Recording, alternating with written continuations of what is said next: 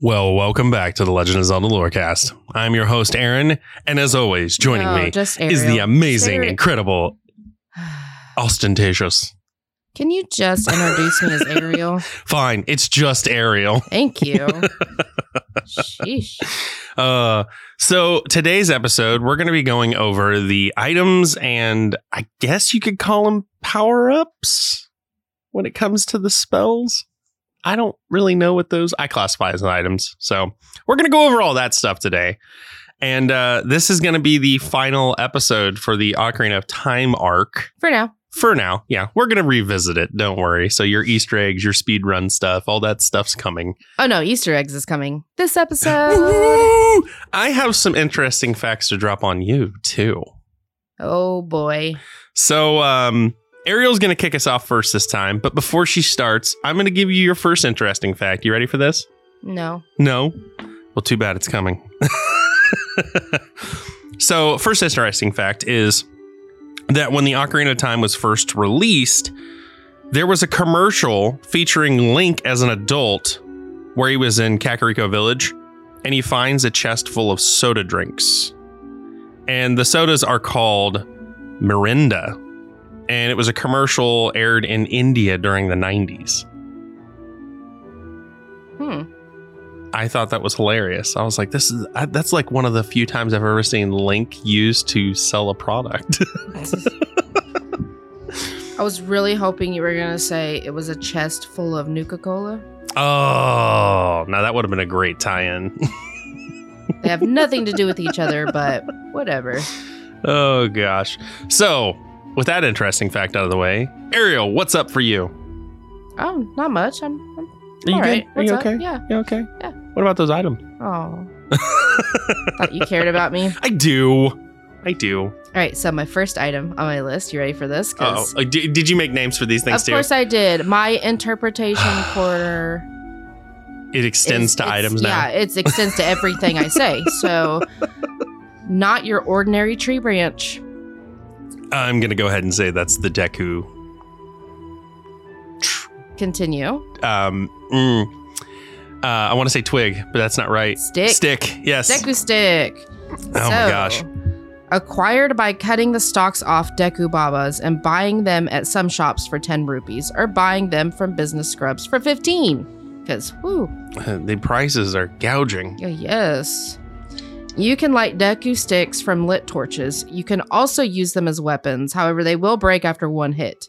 They do deal twice as much damage as the Kokiri sword, though. So. Oh my gosh, I never knew that. Yeah. I never knew that. My entire playthrough now, I'm just going to use Deku sticks. Well, I mean, just remember, one hit broke. So, you can increase the max number you can hold in your inventory to 30. The first upgrade can be bought from a business scrub in the Lost Woods for 40 rupees, and the second can be obtained in the forest stage by wearing the skull mask. I did do that one. So increase that number. That's 30 swords. Yeah. Oh one hit wonders, but yeah. So, a couple of interesting facts. Deku sticks sold in the Kokiri shop are long branches gathered from the Great Deku Tree. Oh, wow. Yeah. If a butterfly lands on the tip, it will transform into a fairy. I tried this forever and gave up. I could not get a butterfly to land on my stick.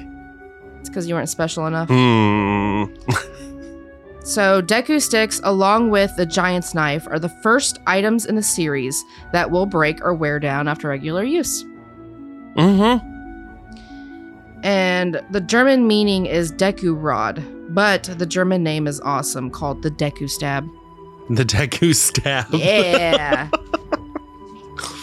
Oh, I love when you find the German or Japanese, other languages names for these items because they always end up being so awesome. I know. So my next item, ready for this one? Mm-hmm. Ganon's Kryptonite. Oh gosh, what could this possibly be? I don't know. Deku Nuts. I get it now. I get it now. I'll explain it in a second. So they are the dried buds of Deku Babas. You can beat Deku Babas to get the item, or found on certain enemies, in trees, and in jars. You can buy them in shops, also for 15 rupees for 5 units. Business scrubs will sell them for higher prices, 20 rupees for 5. Jerks. Yep. You can use Deku Nuts to temporarily stun enemies. When it collides with the ground, there's a large flash that freezes enemies caught in the flash. And even Ganon can be injured by Deku Nuts. Ah, there it is. You can upgrade the max number, same as the Deku Sticks. First upgrade is as a child by entering the forest stage wearing the Mask of Truth. The Deku Scrubs will refill the supply as well. In the 64 version, due to a glitch, if the upgrade is not acquired before Link obtains the Poacher's Saw from the trading quest, it becomes impossible to receive the upgrade. This was fixed in Ocarina of Time 3D. The second you can purchase from a business scrub for 40 rupees in the Lost Woods, and the bomb bag is required. I didn't know the bomb bag was required. Yep. So, a little fun fact. The way the Sheikas use the Deku Nuts is an adaptation of the Metsubushi techniques used by real-life ninjas. I did know that. And when Impa and Sheik use a Deku Nut after speaking to Link, a very small period of time passes before the impact's light vanishes and the Sheikah disappears, implying that they go away instantly. It's possible that Link stays stunned for longer and only recovers consciousness after the item's effect fades away. Huh, never thought about that way. Yeah. In the Desert Colossus, Deku Nuts will occasionally drop from coconut trees if you roll into them. I did know this. And then, so here is about Ganon. Well, before you get into Ganon, I have another interesting fact for you. Okay. You ready for this? So, after the staff credits in game's ending, when Link returns to the Master Sword, there's a Temple of Time, Navi flies away. While she's flying away, you can hear bells from a clock tower chiming. Okay. And this is a subtle hint. Believed to be a subtle hint to Majora's Mask, the next game in the series. That's cool. I just figured you were talking about Ganon in the final game, so this is a perfect place to interrupt you for an interesting fact at it. With the exception of the final blow with the Master Sword, Ganon can be killed using only Deku Nuts on his tail. While more are required than Link can carry at once, several of the pieces of rubble on the battlefield contain Deku Nuts once Ganon smashes them open. So you can, except for the final blow with the Master Sword, you can beat Ganon with Deku Nuts. That's why I said it's his kryptonite. I thought this was the most annoying part of the game in my first playthrough, because I was like, what do I need all these Deku Nuts for? Stop giving me these. Yeah, to beat Ganon. Mm-hmm. It wasn't until the second playthrough that I learned that you could do that, but Isn't that funny, though?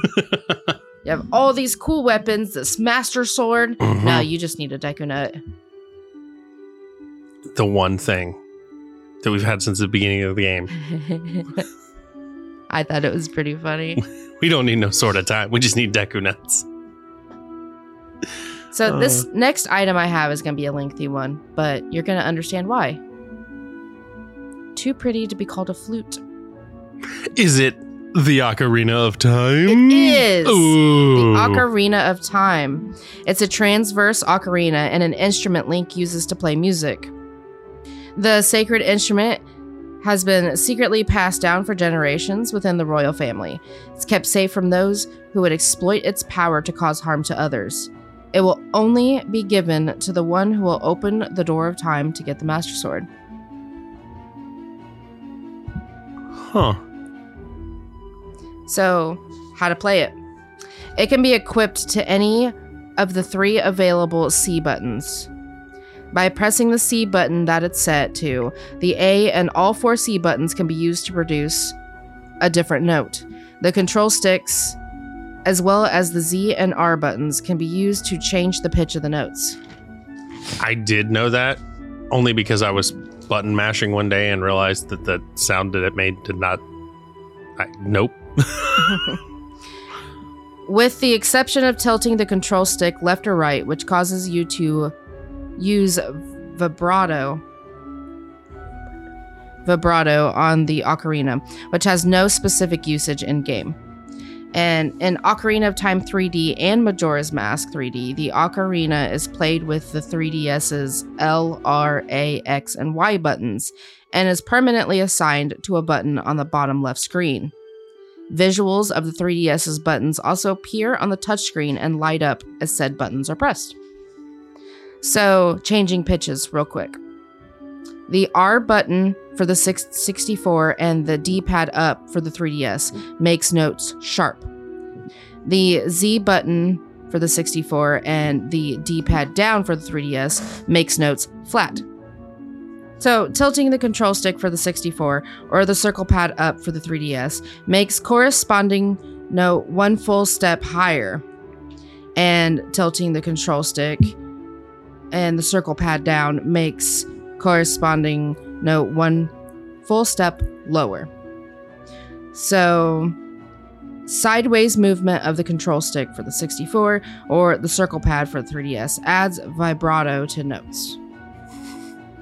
So that's changing your pitches there. Mm-hmm. The ocarina is capable of playing all chromatic notes between the low B and high F. Even notes like C sharp and E flat can be played with the correct combination of button presses. So that's pretty cool.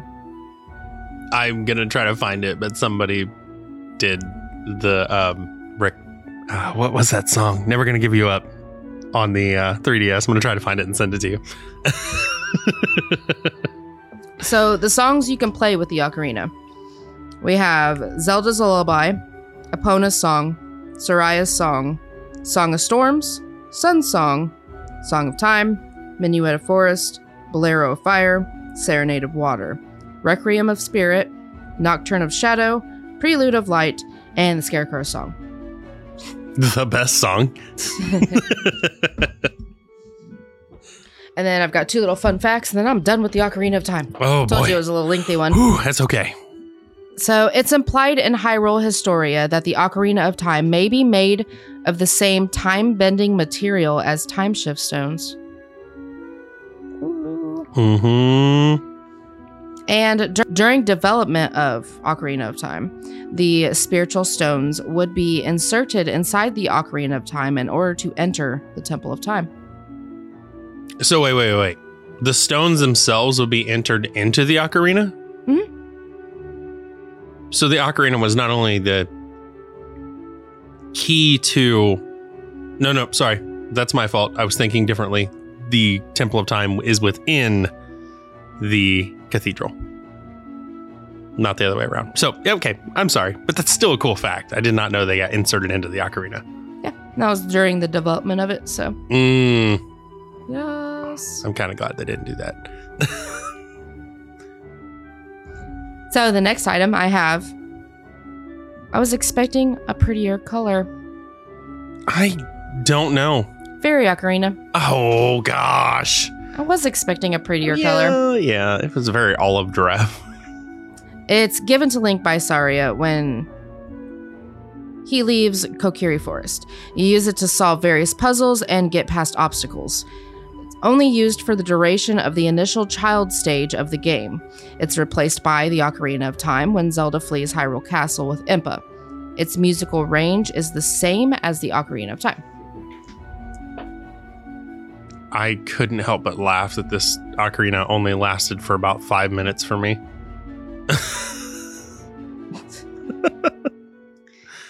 So some interesting facts. In the Ocarina of Time manga, Link loses the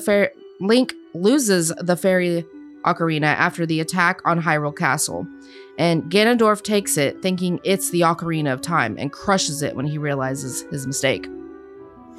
I know, I was super sad about that. In Hyrule Warriors and Hyrule Warriors Legends, the Fairy Ocarina appears as the level 1 tier of the ocarina, and it's Skull Kid's signature weapon. School getting so awesome. In pre-release screenshots of Ocarina of Time, Link can be seen with the fairy ocarina equipped as an adult. It can also be seen in early screenshots of Majora's Mask, and still exists in the game's code. It can be placed into Link's inventory, and when used, it acts like when using the pictograph box. Huh. Weird. Yeah. So the fairy ocarina can now also take pictures. Yeah. Yeah. All right. I've got the fancy magnifying glass. Oh, I know this one. That is the lens of truth. Yep. Yes. Yep, lens of truth. It's also referred to as the eye of truth. It allows you to see things that are not normally visible to the naked eye. It shows fake walls, fake floors, invisible objects, and enemies, and the contents of treasure chests in the treasure chest game. It does drain the magic meter when used, though. Despite its usefulness, you don't need it to complete the game. Any of the puzzles and traps based around it can be solved by luck or trial and error. I don't want to be that guy who does it, though. Right. So, some fun facts. If you play the Song of Storms and use the Lens of Truth, it won't drain the magic meter. What? Yeah, so there's a little fun fact for you. Oh, I'm definitely doing that this playthrough. In an early version of Ocarina of Time, the Spirit Medallion had the effect of the Lens of Truth. This is evidenced by data left in Ocarina of Time pointing the file name of the Spirit Medallion to the effect of the Lens of Truth. This provides further proof that the Spirit Temple was meant to be completed before the Shadow Temple, since the Lens of Truth is required to navigate the latter. I mean, it does make sense. There's a lot of things that show that the Spirit Temple was originally supposed to be completed before, but that's just one more that concretes it. Mm-hmm. So the last little fact I have is just a funny one. Mm-hmm. The French meaning is monocle of truth. And I found it funny because it's not a monocle, but I liked it. I can't help but think of Link running around with a monocle now. Be awesome. It would be great. We're going to get steampunk Link here soon. I'm okay with that. I That'd am be kind too. of cool. It'd be awesome. Oh my gosh. So the next one I have, these are cool ones. The Power of Fury. Is it Din's Fire? It is Din's Fire. Oh, yes. I'm on a hot streak. Let's go. Obtained from the Great Fairy of Magic near Hyrule Castle, you can summon a dome of fire around you that expands outward, affecting anything in its range. When used in your torches, it will light them. It will drain 6 magic points with each use. This is the only spell necessary to complete the game. You need it to simultaneously light the torches at the entrance to the Shadow Temple to open it. Inside, you also need it to incinerate a spiked wooden wall trap that threatens to crush you. And fun little fact, though Din's Fire doesn't appear in the Wind Waker, its name is inscribed on the base of Din's statue in Hylian on Northern Triangle Island. Whoa. I had no idea about that one either. Yeah, so I love these little facts you bring. that's what I got on Din's Fire. Next is Courage of Life. Well, before we get to that and my guess, I do want to make mention at some point, these 3 that you're talking about now are going to come back up again when we talk Breath of the Wild, because they have a massive theory of my own that these have some sort of impact on the champion's powers. Yeah. But you said what of life? Courage of Life. Oh, is that Nehru's wisdom? Nope. It's courage. Oh, it's dang courage. it. Furore. Yep. Furore. Furore's wind. So, obtained from the Great Fairy of Magic in Zora's Fountain, hidden behind a destructible wall behind Lord Jabu Jabu. It can only be cast inside dungeons that have maps, as it returns you to the entry point of that dungeon's room, from which it was cast. When used after, you're given the option to return to that warp point or to dispel it. It costs 6 magic points. After being cast, you can return to the dungeon it was cast from, any location. You can't return to warp points as an adult created when a child, and vice versa. So you have to redo it again when you're an adult. Yeah. Yeah. 7 years. I mean, come on. It's not going to be there after 7 years. Shouldn't have taken that nap. So, kind of like the same as Din's Fire, though Faror's Wind doesn't appear in Wind Waker. Its name is inscribed on the base of Faror's statue in Hylian on Eastern Triangle Island. See, I'm loving this. I guarantee you that the next one is too, isn't it? I don't know. We'll find out. Oh. So, the next one is Wisdom of Law. Well, that's Nehru. Nehru's love. Obtained from the Great Fairy of Magic in the Desert Colossus. The spell surrounds you in a diamond-shaped barrier which lasts for 1 minute. It prevents all damage but doesn't stop recoil from attacks. It can activate on command but only deactivates when it wears off. It drains 12 magic power when used. Yeah, this one's a big ask whenever you use it. I mean, I understand though, because it stops all damage. Yeah. So, well, here's our fun little fact. Let's see if Aaron's right. Though Nehru's love doesn't appear in the Wind Waker, its name is inscribed on the base of Nehru's statue in Hylian on Southern Triangle Island. Let's go. Yep, so, yeah, you're right. Those are my fun little facts. Now we're getting into some cool stuff. The masks. The other stuff wasn't cool? It was cool, but who doesn't love masks? Oh, I love masks. Oh, you know I love masks. Yep, so really just a skull. Oh. Is that the skull mask? Yeah. Oh. Skull mask. So it can be obtained from the Happy Mask shop after paying for the Keaton mask. As part of the mask trading sequence, the skull mask is sold to the Skull Kid in the Lost Woods, who easily sees through your disguise and recognizes you. He says it'll make him look tougher and asks you to sell it to him. You only get 10 rupees and you'll have to eat the other 10 rupees, but after selling it, you'll be able to receive the spooky mask. Ooh. The mask will solicit different reactions than normal when talking to people. It also prevents Keese and Gui from attacking while wearing it. You need the mask to attain a Deku Stick capacity upgrade in the forest stage in the Lost Woods. So the next one I have is super cute but extremely scary for stall children. Oh my gosh.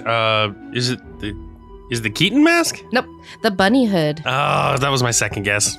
So borrowed from the Happy Mask shop as part of the mask trading sequence, it can be sold to the running man that jogs a set route around Lon Lon Ranch. You can sell him the mask for an amount of rupees that will fill up your wallet. And when worn, it prevents stall children from appearing in Hyrule Field at night. This was such a useful mask. Mm-hmm. I didn't want to give it up. So the next one is really a decapitated Goron head. Is it the Goron's mask? Yeah, how'd you guess? So borrowed from the Happy Mask shop after completing the mask trading sequence, its only function is to change people's reaction when you talk to them. Yeah, that's it. Let's see if you can guess this one. Oh boy. Also a decapitated Gerudo head. Is it a Gerudo mask? Yeah, how'd you guess? So borrowed from the Happy Mask shop and asked to sell. No real purpose other than getting odd reactions and makes people think you're a woman and annoying Gerudo thieves. So here's the funny things that people will say to you while wearing the Gerudo mask. Oh boy. Darunia will say he hates Gerudos. Wow. I know, that's kind of harsh. Naburu will say it looks like her, but then retracts her statement. King Zora will say it gives him the chills. Princess Rudo will say, "You're a funny guy." Talon will say it reminds him of his wife, but we'll take it back. And the dancing couple. So the man will apologize because he doesn't want to look at another woman. Huh. I never used it on the dancing couple, to be honest. And then Saria will say it looks cool, but it's also frightening. I mean, we say this, that these people are really mean, but we have to think during this time, it was shortly after the Hyrulean Civil War where the Gerudos were slaughtering them. So, I mean... Yeah. That's all I have for the masks, because you're covering the other ones, so... Oh. Now I'm on to tunics. Let's go. Nice green polo. Is it, by chance, the forest tunic? No, Kokiri tunic. Oh, I was close. Yeah, so if you look at the 3DS version of it, they look like polos. They do. They don't look like tunics anymore. They look like polos. They do. Set of clothes the Kokiri wear, and also your default clothing. No special abilities other than it can't be stolen by the likes. And if one swallows you while wearing another tunic, you'll be spat out wearing the Kokiri tunic. I always thought that was weird because it's like Link's inside this thing, and he's like, "Oh, I gotta change my shirt real quick." So the nice red polo, the Goron tunic. So it's a red tunic that can only be worn as an adult. It's made from Dodongo scales and bomb flower fibers. It protects you from extreme heat. You won't burn from fire-based traps and attacks. You can travel on tiles of lava. And you gain special resistance from floor spikes and poison water. It can be stolen by likes. I never knew the poison water. I did know the floor spikes. Didn't know the poison water. Yep. And it can be bought in the Goron shop for 200 rupees or be received as a gift from Darunia's son after stopping him from rolling around Goron City. Yes. Now I have the nice blue polo. The Zora tunic. Allows you to breathe underwater. It's mostly used in conjunction with the iron boots and is essential for exploring the water temple. There's no defense bonuses, and it can be stolen from likes. It can be bought for 300 rupees at the Zora shop or given to you by King Zora when you unfreeze him. It's made out of fish gills, though it looks just like the other tunics. No gills or scales, just a different color. I'm kind of glad in Breath of the Wild they took a different approach to the armor sets. Yeah, tunics or polos for the remake. Now I have diving scales. So, a gift straight from the rainbow fish. Let's go. The silver scale. Get it? Rainbow fish from the book. Oh, I get it now. So, it enhances your diving capabilities to up to 6 meters instead of 3. It's required to enter Jabu Jabu's belly. You can get this from participating in the diving game in Zora's domain. You must collect all of the blue rupees before time runs out. I hated this game so much. So next I have comes from a dragon. Not an aquatic animal. And this is my interpretation of it, guys. It doesn't really come from a dragon. Is it the gold scale? It is. The golden scale enables you to dive even further than the silver scale at 9 meters. You can get this as an adult by catching a fish that's at least 4 pounds greater than the record in the fishing hole. I did finally get this after getting the iron boots, and it felt completely pointless to have this. And those are my items. Sorry for taking up so much time, but that was a lot of items. Oh, it was a lot of items. We still got a lot more to go through. But before we go to mid-break, I have one last interesting fact for you. Are you ready? I'm ready.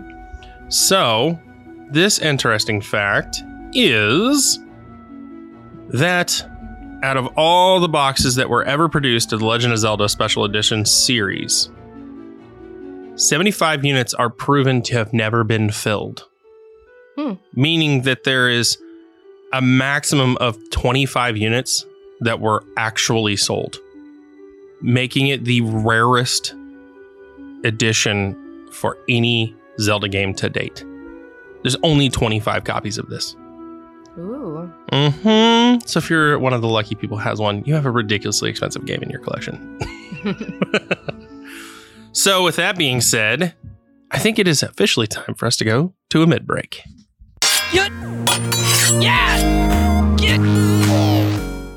Well, Ariel, here we are in the middle of the show. This is where we thank our patrons. Dang it, she stole it. This is where we thank our patrons. So we have to thank our special patrons, such as the Golden Goddess, Kex, our Hyrule Royalty, Paul Butt, our Sheikah patrons, Deadeye0325, and Relic 2 Redman, and our Kokiri patron, Remington Cloutier. Woohoo, you guys are awesome. Thank you. Thank you, thank you, thank you. I think I'm going to come up with a thank you song and start singing it in the middle. Please don't. But in all seriousness, thank you very much for being patrons. Without you, the show would not be possible. And in addition to those, our show wouldn't be possible without our great listeners. No, you keep stealing my lines. This is why I steal yours. Steal away. You do it better. Well, I mean, I wasn't going to say anything, but... So, Ariel, we have some more reviews. Ooh. Are you ready for this? Our first review comes to us from Dami Mommy 135. Awesome pod. My friend showed me this podcast and I can't stop listening. Thanks for all your work. Well, thank you. You're welcome. Our next review comes to us from Zelda Fan 513. I have found my people. 5 stars. Yes, you have. I love this podcast. The hosts are amazing. I've played Twilight Princess, Breath of the Wild, Ocarina of Time, and the 2D games. The series helped me through the pandemic. Can you make an episode about weird/strange NPCs such as Magna or Loon? A lot of fans, including me, would love it. Also, after you release the Ocarina of Time episodes, can you release the adult timeline episodes first? Wind Waker seems like a great topic. So, first question we got to answer. Are we going to do crazy/kooky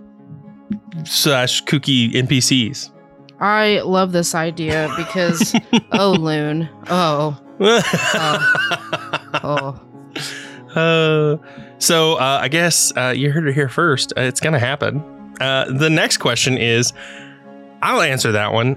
Unfortunately, we're not going to go after the adult timeline just yet because of specific reasons we'll get into as we go through Majora's Mask and Twilight and everything else.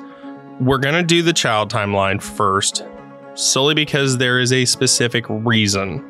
But the child timeline is not as long, and the adult timeline is going to be next up to go through. So there you go.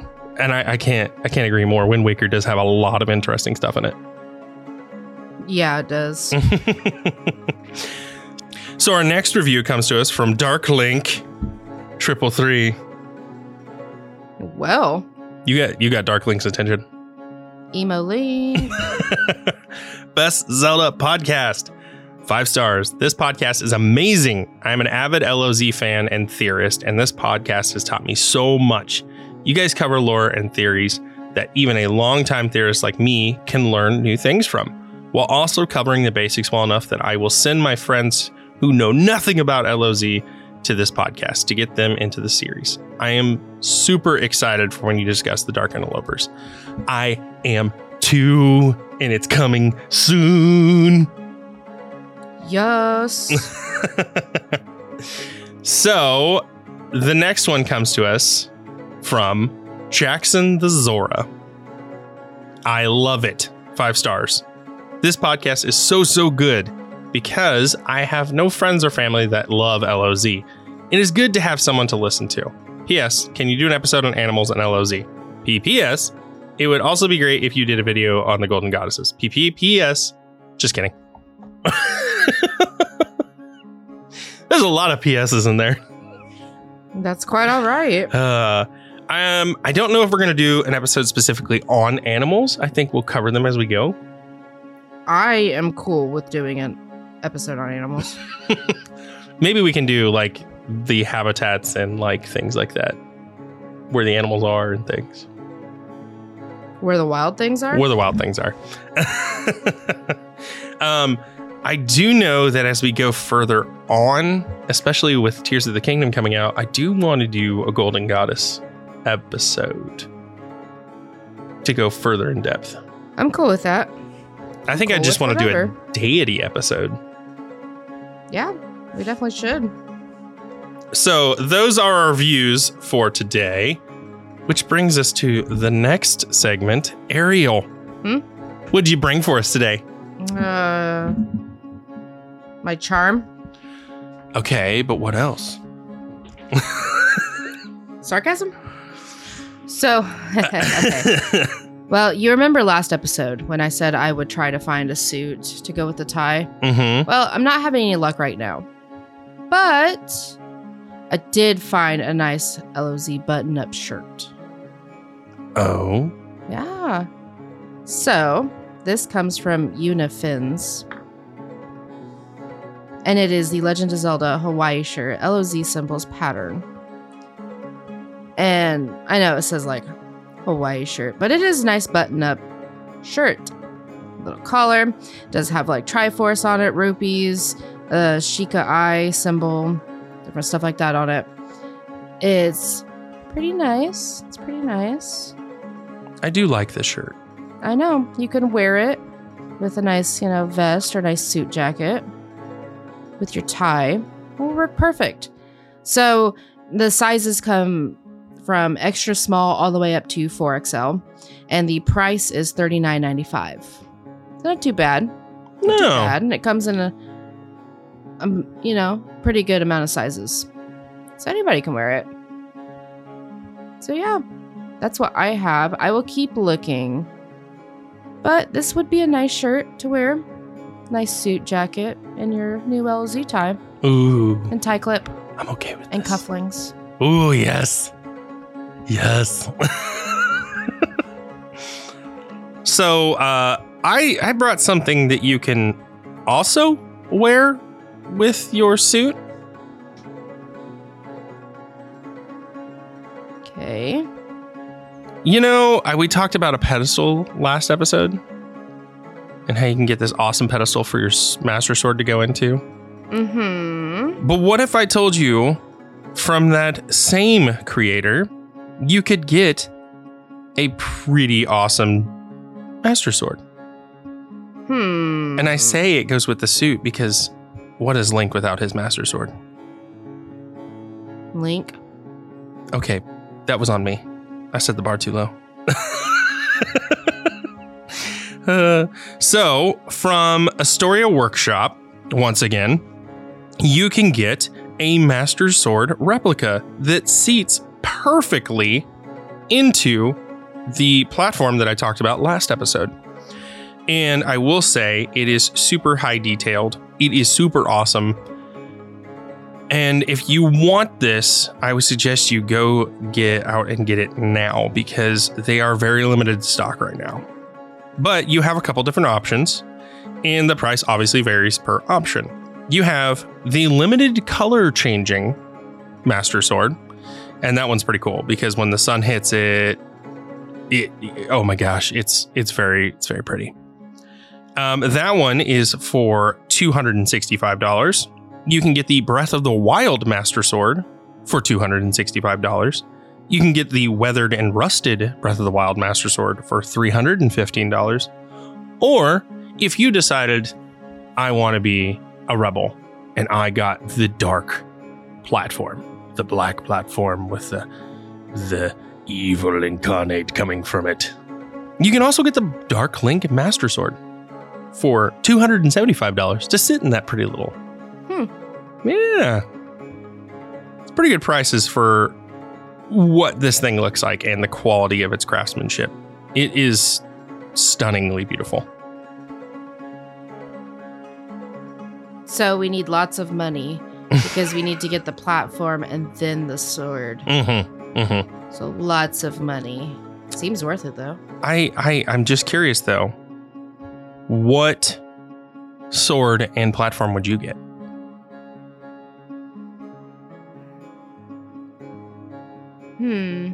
Well, I liked the platform with the Silent Princess on it because I love the Silent Princess. It's a really pretty flower. It is a really pretty flower. And I would get the dark. Because that's my soul. So, yeah. And pretty. It's very pretty. And it has like red and black Hilton guards. Yeah, and my favorite colors. So, yeah. I'm sorry. I'm going to have to go with the traditional Breath of the Wild Master Sword. And I'll go with the same platform, though, the Silent Princess. Yeah. So, that's what I brought for today's mid-break. Ariel, do you have anything else you'd like to say before we go? I do. Oh? Lots of things. Oh, let's go. Am I able to say it on a PG podcast, though? No. Okay. So instead, I will go right into ocarinas. So if you head on over to STL Ocarina, use our promo code LOZLore10, you can save yourself 10% off of their ocarinas. They're beautiful, stunning, gorgeous, and they have other stuff than LOZ. So if you like to check out their other types of ocarinas, they have, Star Wars, they've got D&D, they've got Lord of the Rings, they got a bunch of different types of ocarinas. Mm-hmm. Absolutely beautiful.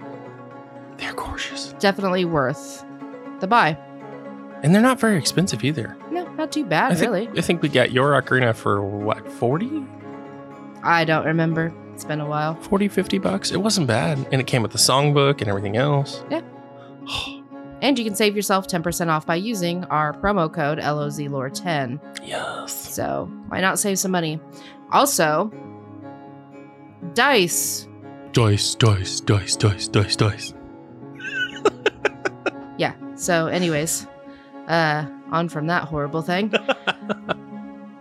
Head on over to Metallic Dice Games using our link below, and you can save yourself 10% off of your purchase. Mm-hmm. And they have dice trays, dice towers, dice bags, a bunch of different dice stuff, and different types of dice. Resin, metal, rubber, wooden, bunch of different. Oh, and gemstone. Oh, their gemstone dice are so beautiful. I know they're pricey, but keep in mind they are gemstone. Yeah, they're dice. They're quality. Yes, they are absolutely gorgeous. Absolutely gorgeous. I think I'm up to 3 pairs now.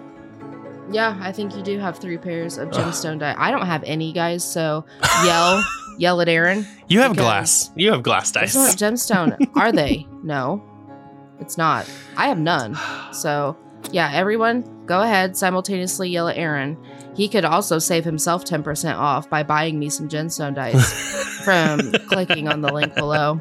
So that's all I have for the sponsors and my ramblings for the mid-break. Well, with that being said, I think it's time to get to the end of the episode and start talking some weapons. Woo!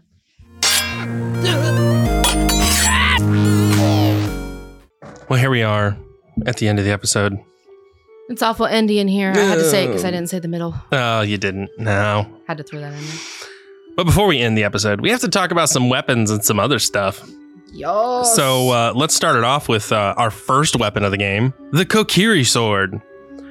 So there's not a lot on this sword. Honestly, it's a sword that you have to get before you can get into the forest. Mido tells you he won't let you visit the forest or the Great Deku Tree until you get a sword and a shield. Wow.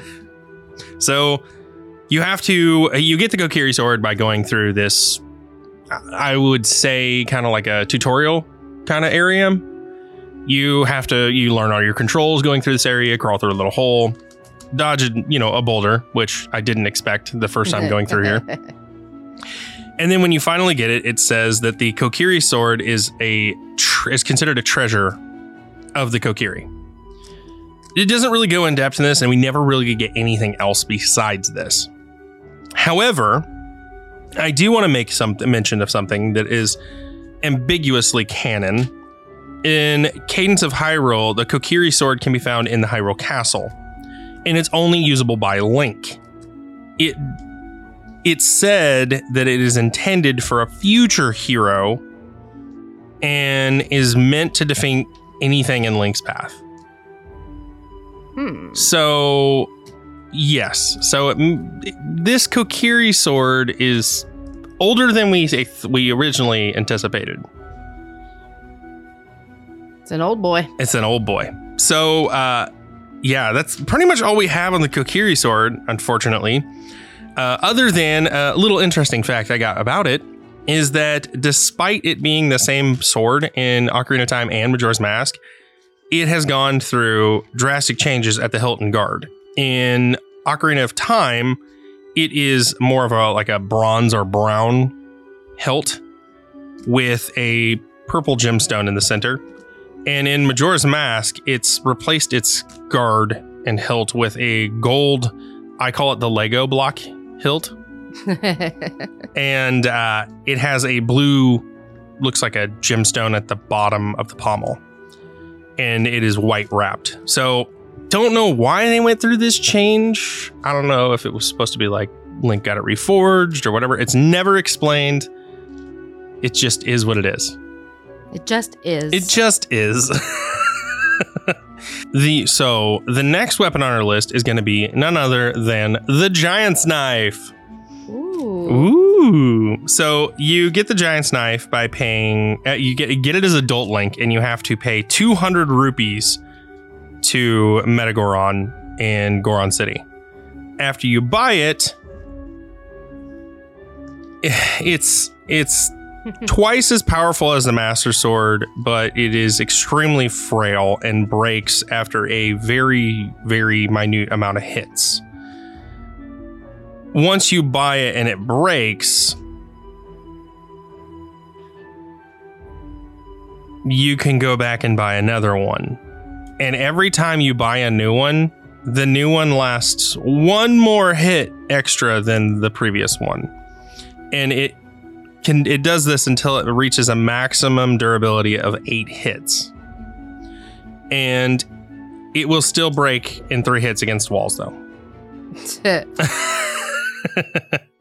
So after getting the Giant's Knife, it's more of a kind of like it's a trade quest kind of deal. You can get a better one from a master smith that will never break. And they're referring to Bigoron's sword, which comes from Bigoron. We know, we talked about it last episode. So that's about it. It's just a really big sword, nicely crafted. And yeah, it's about all we got on it. I will say, however, moving forward into the next weapon, Bigoron's sword, we got a little bit more on this guy. Ooh, I love Bigoron's sword. Oh my gosh.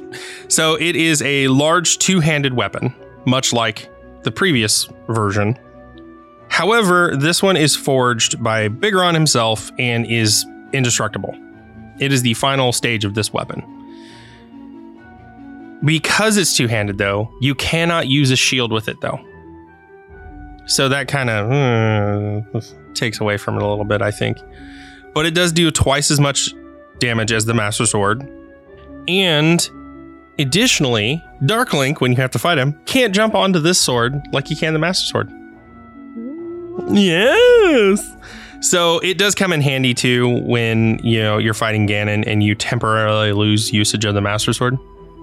It does come in extremely handy there because the Megaton Hammer can be used in the same battle, but Bigoron's sword's faster and easier to use.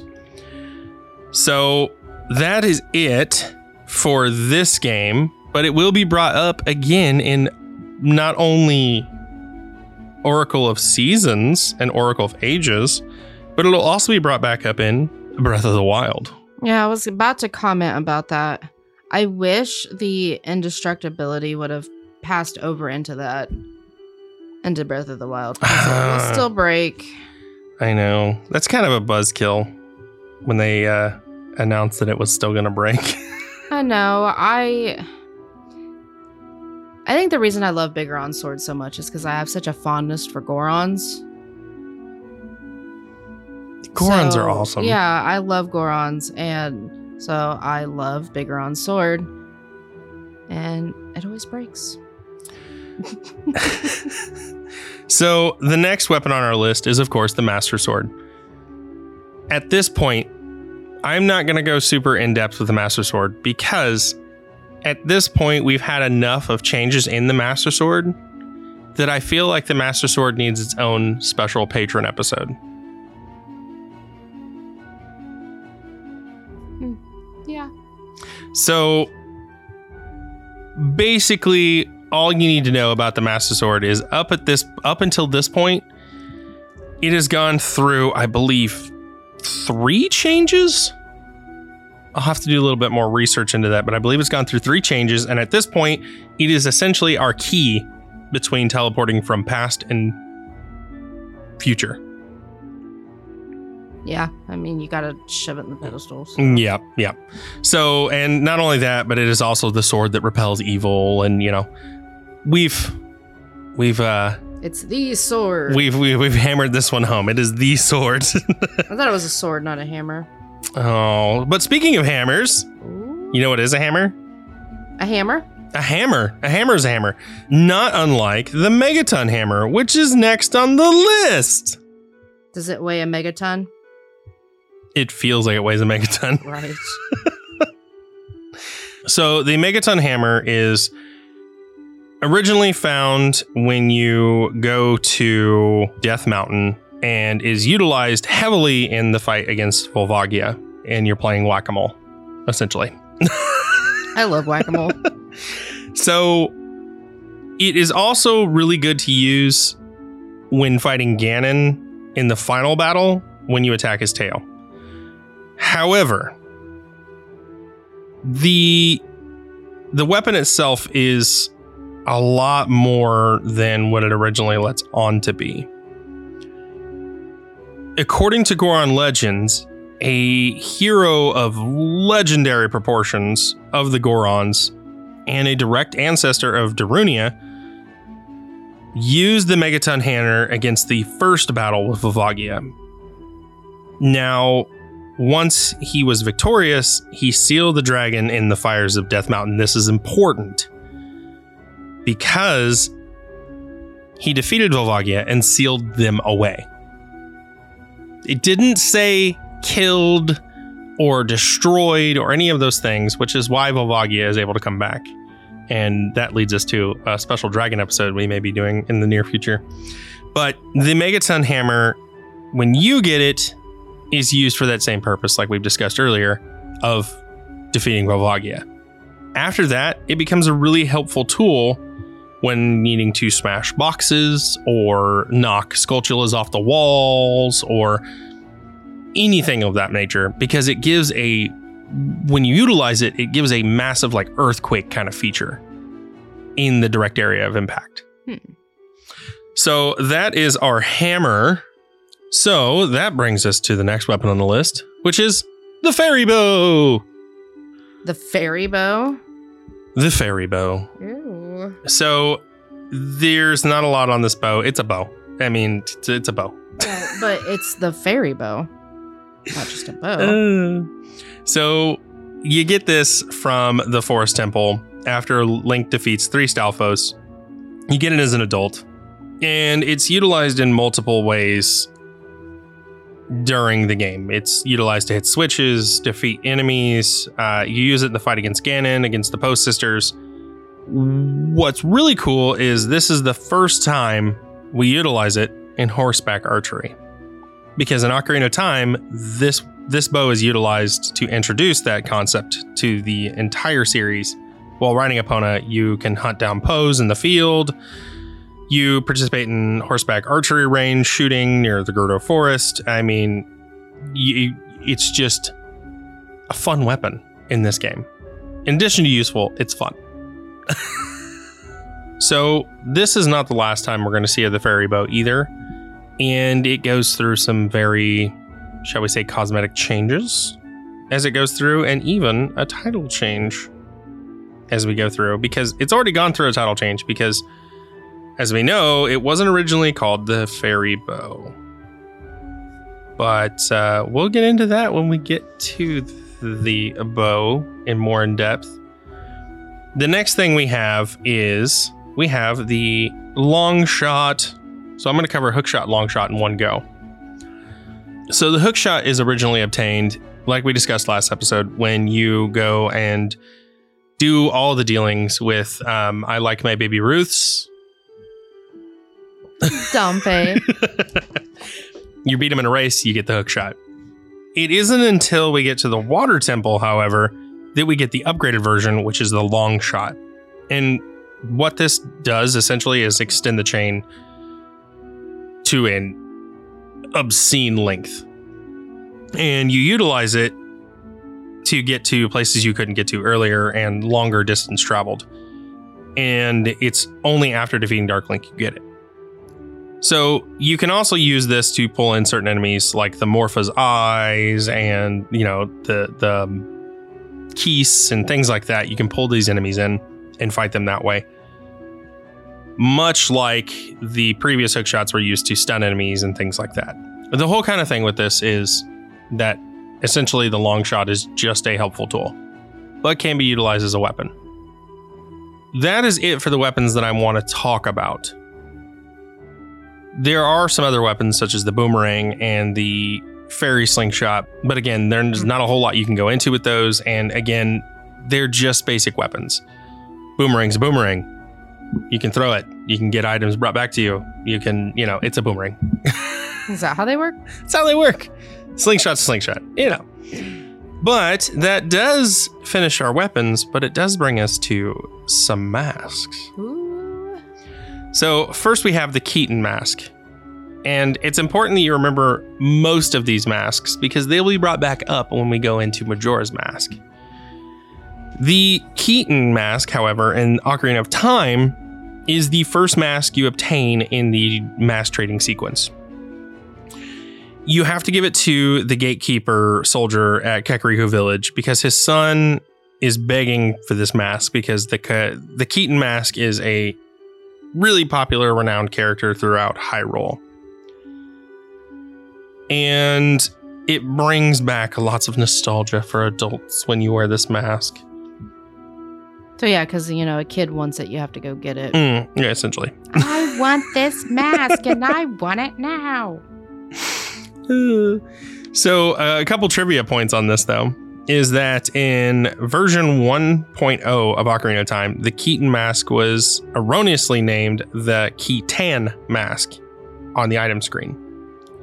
And in the Wind Waker, the Keaton mask appears alongside the Bunny Hood, the Goron mask, and the All Night mask behind the counter of the Nintendo Gallery, where it can be seen hanging on the wall next to Karlov.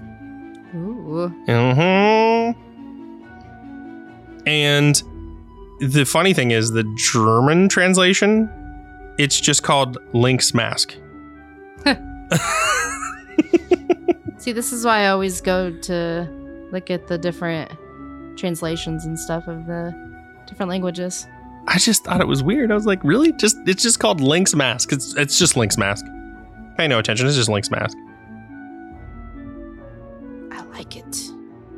So the next mask I have is the Spooky Mask. Yes. This is the third mask sold after completing the Keaton and the Skull Mask, and then it is sold to Dompe's admiring fan.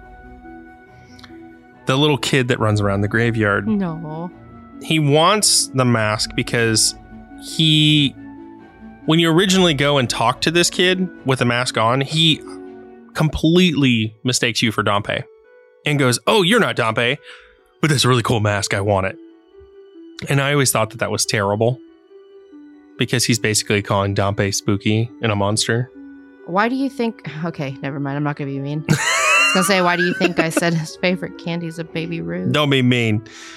Okay, so after realizing it was just a mask, he pays 30 rupees, which is the exact same that you pay to get the mask out. But this mask has some kind of weird effects. while wearing this mask, you can receive a whole new bunch of messages from people, which is mostly pretty much scaring them. It also has the unique side effect of glowing in the dark at night. And if you go and talk to the scientist at the Lakeside Laboratory while wearing the mask, he will tell Link that it was carved from wood taken from a coffin. And if you wear it while talking to Dampé will ask Link if he knows what kind of mask it is and why he's still wearing it if he does, implying that this is some sort of cursed, dangerous mask.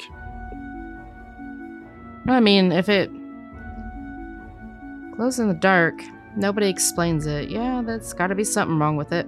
I feel like personally that the mask has some sort of like supernatural capabilities because it's being carved from a used coffin. Yeah. Could it be by chance possessed? So that brings us to the next creepy mask in the list, the Mask of Truth. Truth is kind of creepy. Oh my gosh. So this mask is, you can get this mask after completing the entire mask trading sequence, and it is specifically for Link, and it allows you to speak to Gossip Stones and learn new things about Hyrule and everything in between. When you receive the mask, the Happy Mask shop owner mentions that the mask was passed down by the Sheikah, which means we once again have another Sheikah relic. If you wear it in the Lost Woods, you will receive a Deku Nut upgrade, like you mentioned earlier. However, this mask doesn't just allow you to speak to only Gossip Stones. It also has other abilities that we will go into when we get to Majora's Mask, because it's awesome. Just know now, keep it in the back of your mind, that the Mask of Truth holds a lot of secrets.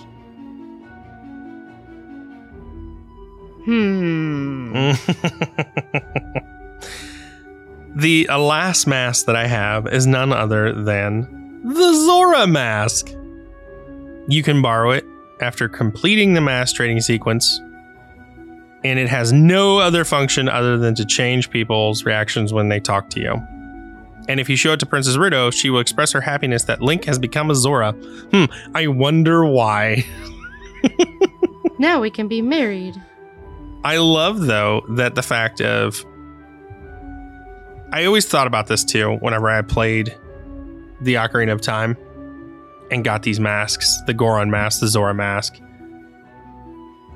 I couldn't help but wonder if these masks in this trading sequence weren't a huge part of the development of Majora's Mask. And as I got older and did more research, I found it was. How odd. So that's it. That's all we have for the Zora mask. There's more things we're going to get into when it comes to the Zora mask, but they're not canon, so I don't want to confuse people and, have issues, but we'll get to the non-canon information with the masks and things later. But that's going to bring us into the last couple things that I want to talk about, which first off is the Mirror Shield. So the Mirror Shield in Ocarina of Time is the final shield that you can get as Link, and you get it from the Spirit Temple, and you can only get it after defeating the Iron Knuckle. It acts just like the Hylian Shield, except it has a polished mirror side that allows it to reflect light and, later on, magical spells. It is desperately important to have this item when you fight Twin Rova because of the whole reflecting magic spells back thing. It reflects light, magic spells, and all those things back. Interesting things with this is that one of them is the Mirror Shield resembles the real world star and crescent symbol of a particular, religious practice that we won't go too much into. But in the remakes, it has the crest of the Gerudo And that is because Nintendo's policy of avoiding real-world religious imagery. And a lot of you may turn around and say, well, what about the original Zelda games where there were crosses and things? Yes. That actually played a huge part in Nintendo's decision to not try to incorporate actual religions into their video games, because it actually had a lot of issues. It brought forth a lot of issues. That's for a very special episode. We'll get into why the policy changes and stuff another day. Just know that Nintendo was pretty lax back in the day and then pushed themselves forward. And it was during the 3D phase that they pushed themselves forward with their policies. And the star and crescent symbol was a legitimate, honest mistake. I mean, I can understand why they'd want to stay away from religion. I mean, it's your own world, your own universe, your own, so, you know. And I get the whole inclusive and, you know, want to be inclusive in things, but it's a very fine line when you start referencing people's religious cultures and backgrounds and things. It's a very fine line, and it's just easier if you just create your own anew, honestly. But on to bigger and brighter things. I have some interesting facts about the Mirror Shield.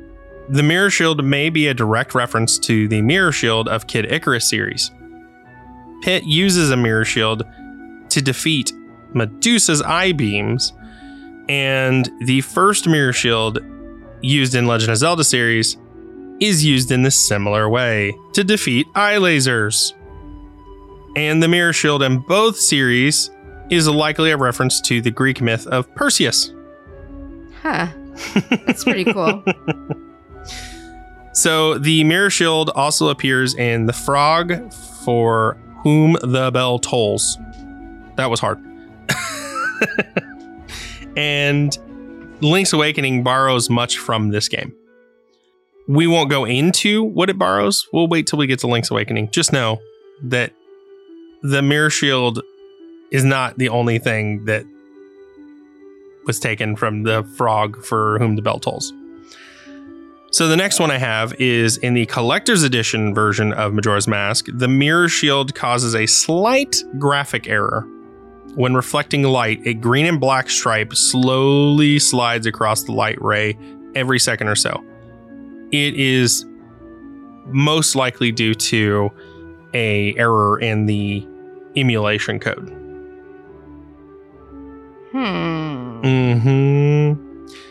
Another one is in the Japanese Nintendo 64 release of Majora's Mask.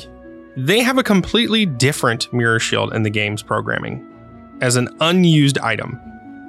It has a finish section icon and appears identical to what would later be the revised Mirror Shield of Ocarina of Time, predating the GameCube edition.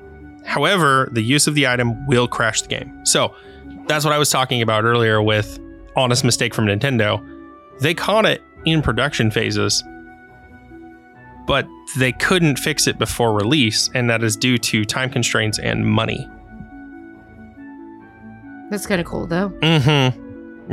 They like I said, genuine mistake. They honestly tried to fix it, but in the end, it was either, you know, do we waste thousands of more dollars going back and trying to reprogram this item and fix it in the coding, or do we just release it and kind of take the backlash and apologize?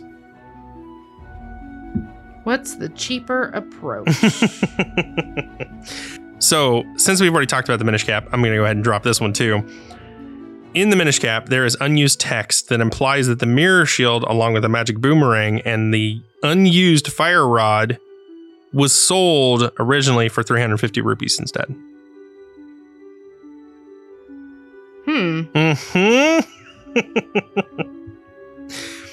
So, yeah.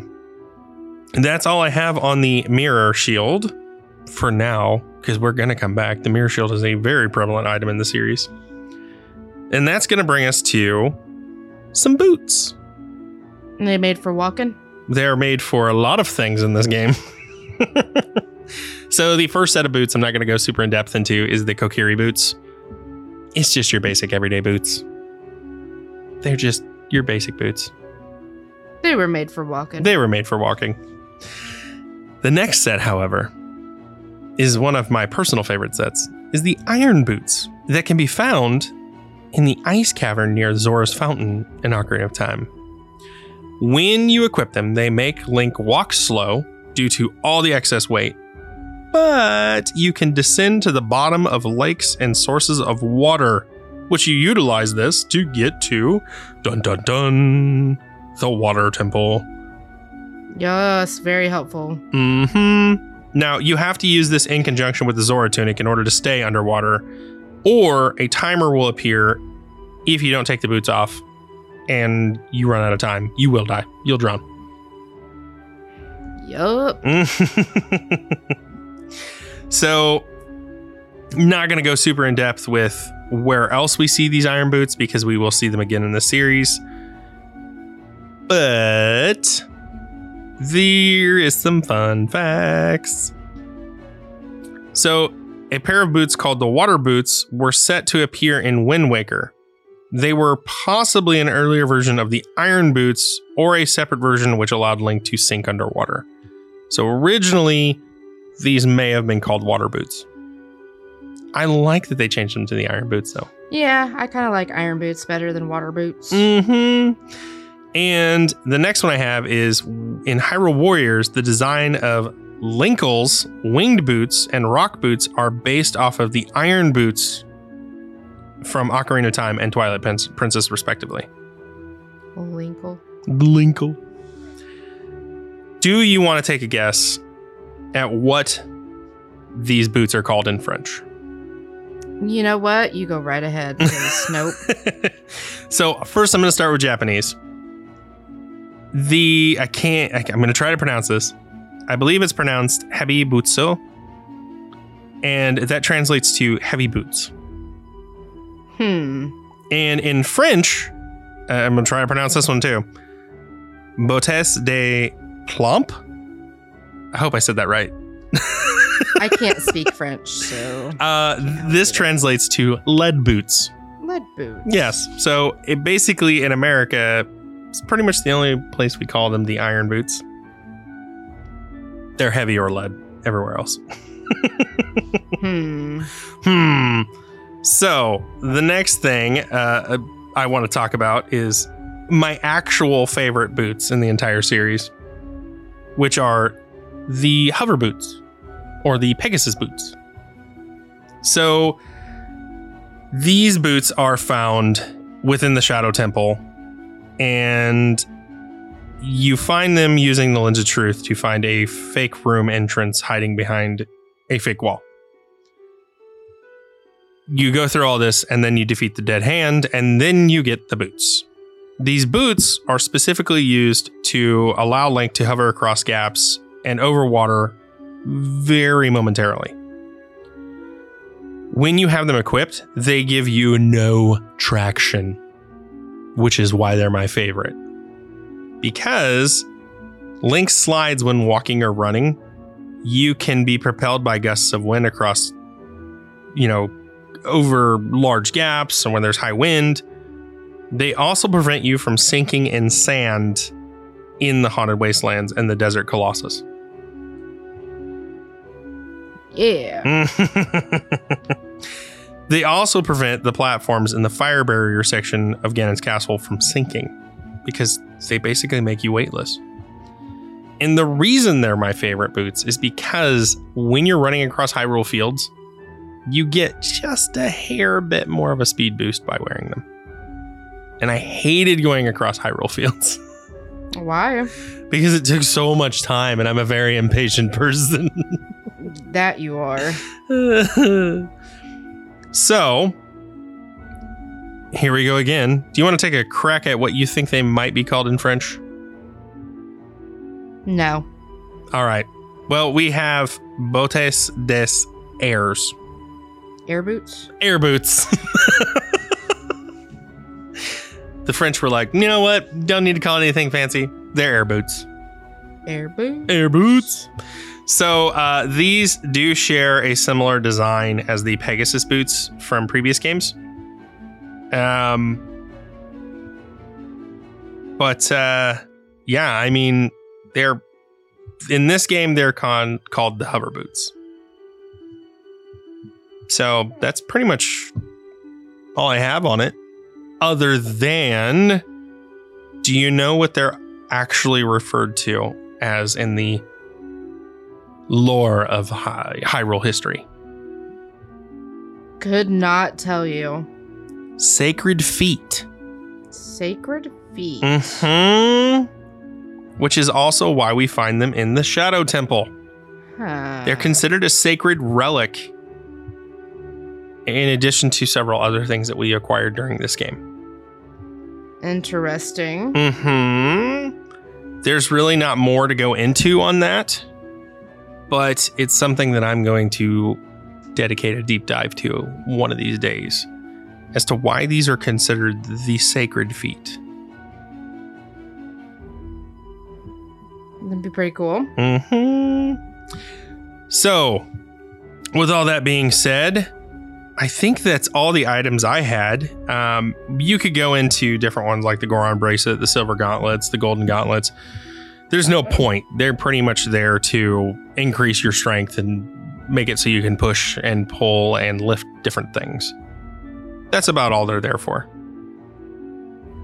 They're aesthetically pleasing. They are very aesthetically pleasing. So, yeah, with all that being said, I think that brings us to the end of the episode, Ariel. And my Easter eggs. Let's go. I'm so ready for these.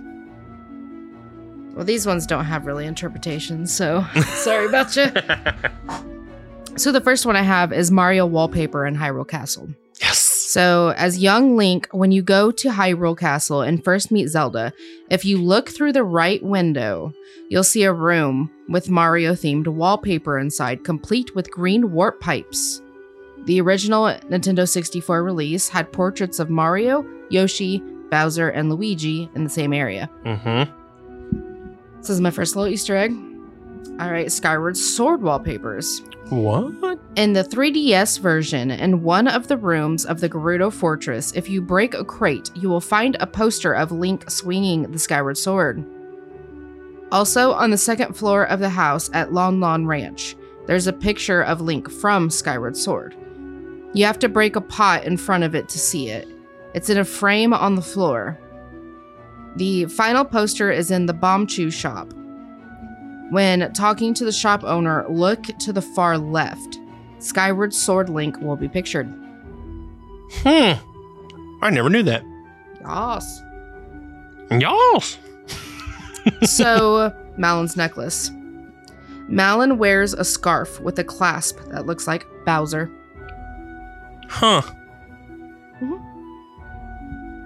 Talon and Ingo. These two's designs, Talon in blue and red and Ingo in green shirt, are based off of Mario and Luigi. You see, I did notice that. Dying Guard. Ooh. When you receive the Ocarina of Time from Zelda, go to the alley next to the Bombchu shop before you go to the Temple of Light. A guard will be lying on the ground. If you talk to him, he will tell you where to go, and then he'll die. Once you leave the alley, the body will be gone. You can only trigger the scene before you go to the Temple of Time. I've only seen this scene once, and it was sad. I know. Place a bomb by a gossip stone. The ones that tell time if you hit it, and it should blast off like a rocket. I've done this and it's fun. Scarecrow's Song. There's a small garden near the lakeside laboratory where a scarecrow stands. If you pull out your ocarina, it will ask you to play something. If you play a song as a kid and return as an adult and play the same song, he will remember it. At the end of the game, if you wait long enough after the credits, you'll hear the song you played for the scarecrow, done first by the ocarina, then by other instruments. And it will play every few minutes. See, I didn't know about this one until you told me off air, and I went and did it, and it was the coolest thing I ever experienced. Yeah, it is pretty cool. So next one I have is fight Star Fox's Arwing. Oh my gosh. So players who still have their Game Sharks can type in a code and make Star Fox invade Ocarina of Time in his Arwing. It's pretty funny. And Volvagia follows the same pattern as enemy fighters in Star Fox 64. The Arwing was included in the game as a tool for the developers so they could mimic the behavior. While it was taken out, input a code and you can play around with the Arwing. Yes. If you go into Dodongo's cavern and go up to the second floor, you'll find a sign carved out of stone. This sign is also seen in Super Mario 64 at the courtyard of Princess Peach's castle. I didn't know that, but I never played Super Mario 64 either. I did. I loved it. Absolutely loved.